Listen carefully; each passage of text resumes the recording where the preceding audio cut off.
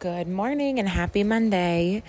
I am coming to you from bed with all my kids sleeping right now next to me.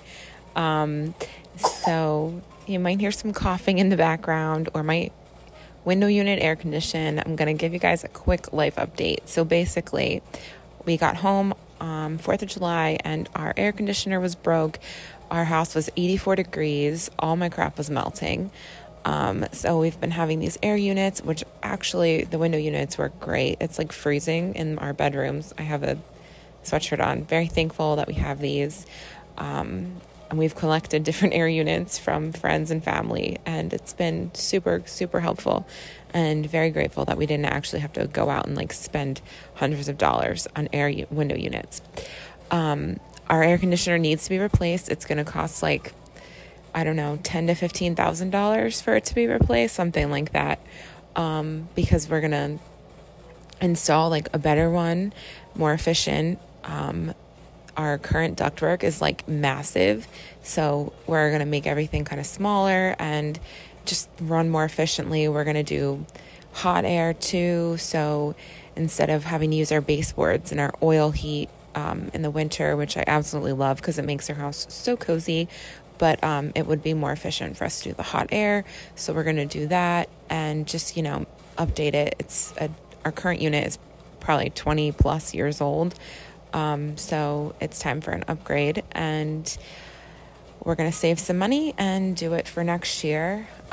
Instead of doing it this year with only 2 months left of summer, we're just going to use the window units and, make it through. So that's a little update.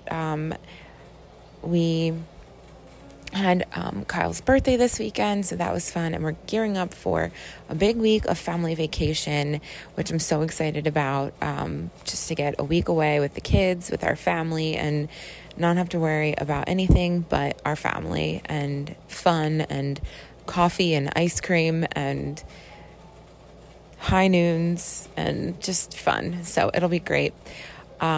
Today, I really wanted to talk to you guys about something that might be a little controversial, but I'm going to go there because that's what I do. There's another fire call coming in.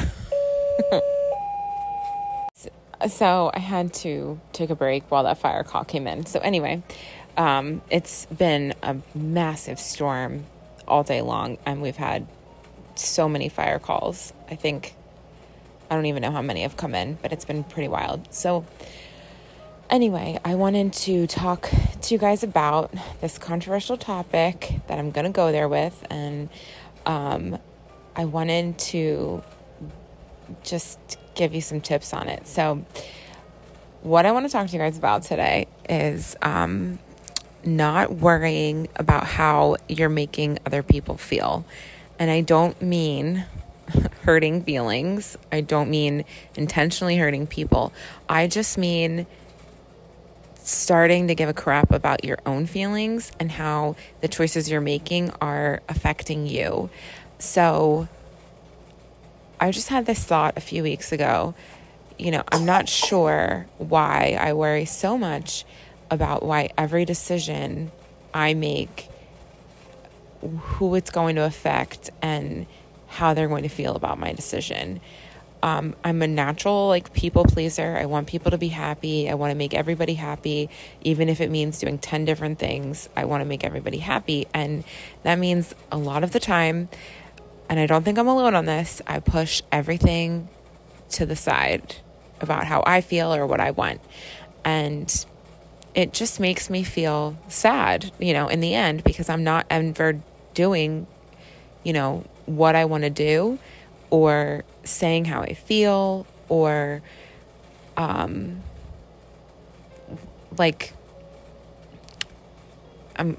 end up angry or resentful because I did this and this person doesn't even care and I'm never doing that again, but then I go and do it again. So it's just like a terrible spiral down that sucks so much. So I decided, instead of worrying about how I'm making everybody feel all the time with the decisions I'm making, I'm not going to worry about that anymore. I'm going to make decisions, and I'm going to make them based off of what's best for my family and myself. And that might come across as selfish, but it's not meant to be selfish. It's meant to protect my family and myself and our emotional health. Because when you're making decisions based off of how you're going to make everybody else feel, or how your decision will make everybody else feel, you end up sad and angry and resentful. And nobody wants you to feel that way about them.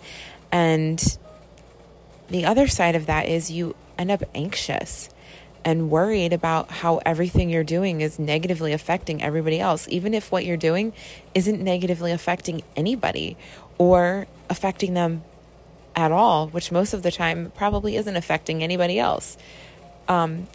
You have to trust, and this is what the epiphany I had, you have to trust that people can manage their own emotions and that they can move forward when they're disappointed if you're not doing something that they want you to do. So I can't trust that my kids can manage their own emotions because they're kids and I'm teaching them how to manage their emotions. But I can trust that a grown adult can manage their emotions. And if they can't, that's not your problem. They have to learn how to manage emotions just as much as you have to learn how to manage your emotions when people disappoint you. People have to learn how to manage that and have to get through it and move on and understand that everything isn't going to work for everybody, and that sometimes people have to make tough decisions that don't necessarily align with other people's decisions that are in your life. Like, I don't know, I'm trying to think of an example. So like if you are invited to a birthday party and on the same day as the birthday party, you also have a friend's birthday party. So you have two birthday parties back to back. They overlap each other. So instead of just going to one party and saying, okay, we're going to go to this party. They invited us first. That's the right thing to do. We committed to going to that. We're going to go do that. And then we'll just be there from start to finish. We'll send a card or a gift or, say we're really sorry we couldn't make the other birthday party. That is protecting your family, your kids, your emotional well-being, because running around would be the other option. So you go to the birthday party for an hour or two, and then you go to the next party for an hour or two. You're never settled anywhere. You're running around. Your kids are running around. They're in and out of the car. That's just not going to work for anybody because everyone's going to be, tired. I mean, I think it's really relatable, especially for the holidays when we're all spread so thin and, our family has a lot of events during the holidays and we like to be at everything. And the holidays are different than like a normal weekend, but they're just as important as birthdays and anniversary parties and weddings and things. So on the holidays, we go to everybody's house and try and make everything work, and we end up tired and exhausted and very the day went really quick, and we just don't feel like we ever enjoy the whole day because we're constantly worried about the next thing that we have to go to, and our kids are being carted around. So we've been really trying to figure out what are we going to do with the holidays so that we're not feeling that way at the end of the day, totally exhausted and the day went so quick and we didn't get to really see anybody because we were running around and never got settled anywhere. So it can also be something a little more simpler, like if you choose to say yes or no to going out to coffee with a friend, or making a decision on a movie, that person wants to see this movie and they want to see another movie and you want to see something else, and things like that, or anticipating how a decision you're making is going to make somebody feel. If you're anticipating that you're going to say no to something, or you're afraid that a decision you make is going to have a reaction out of somebody, then that is also not healthy. So trying to reframe your mind like, oh, I can't worry about how this is going to make this person feel, because this is what's best for us right now.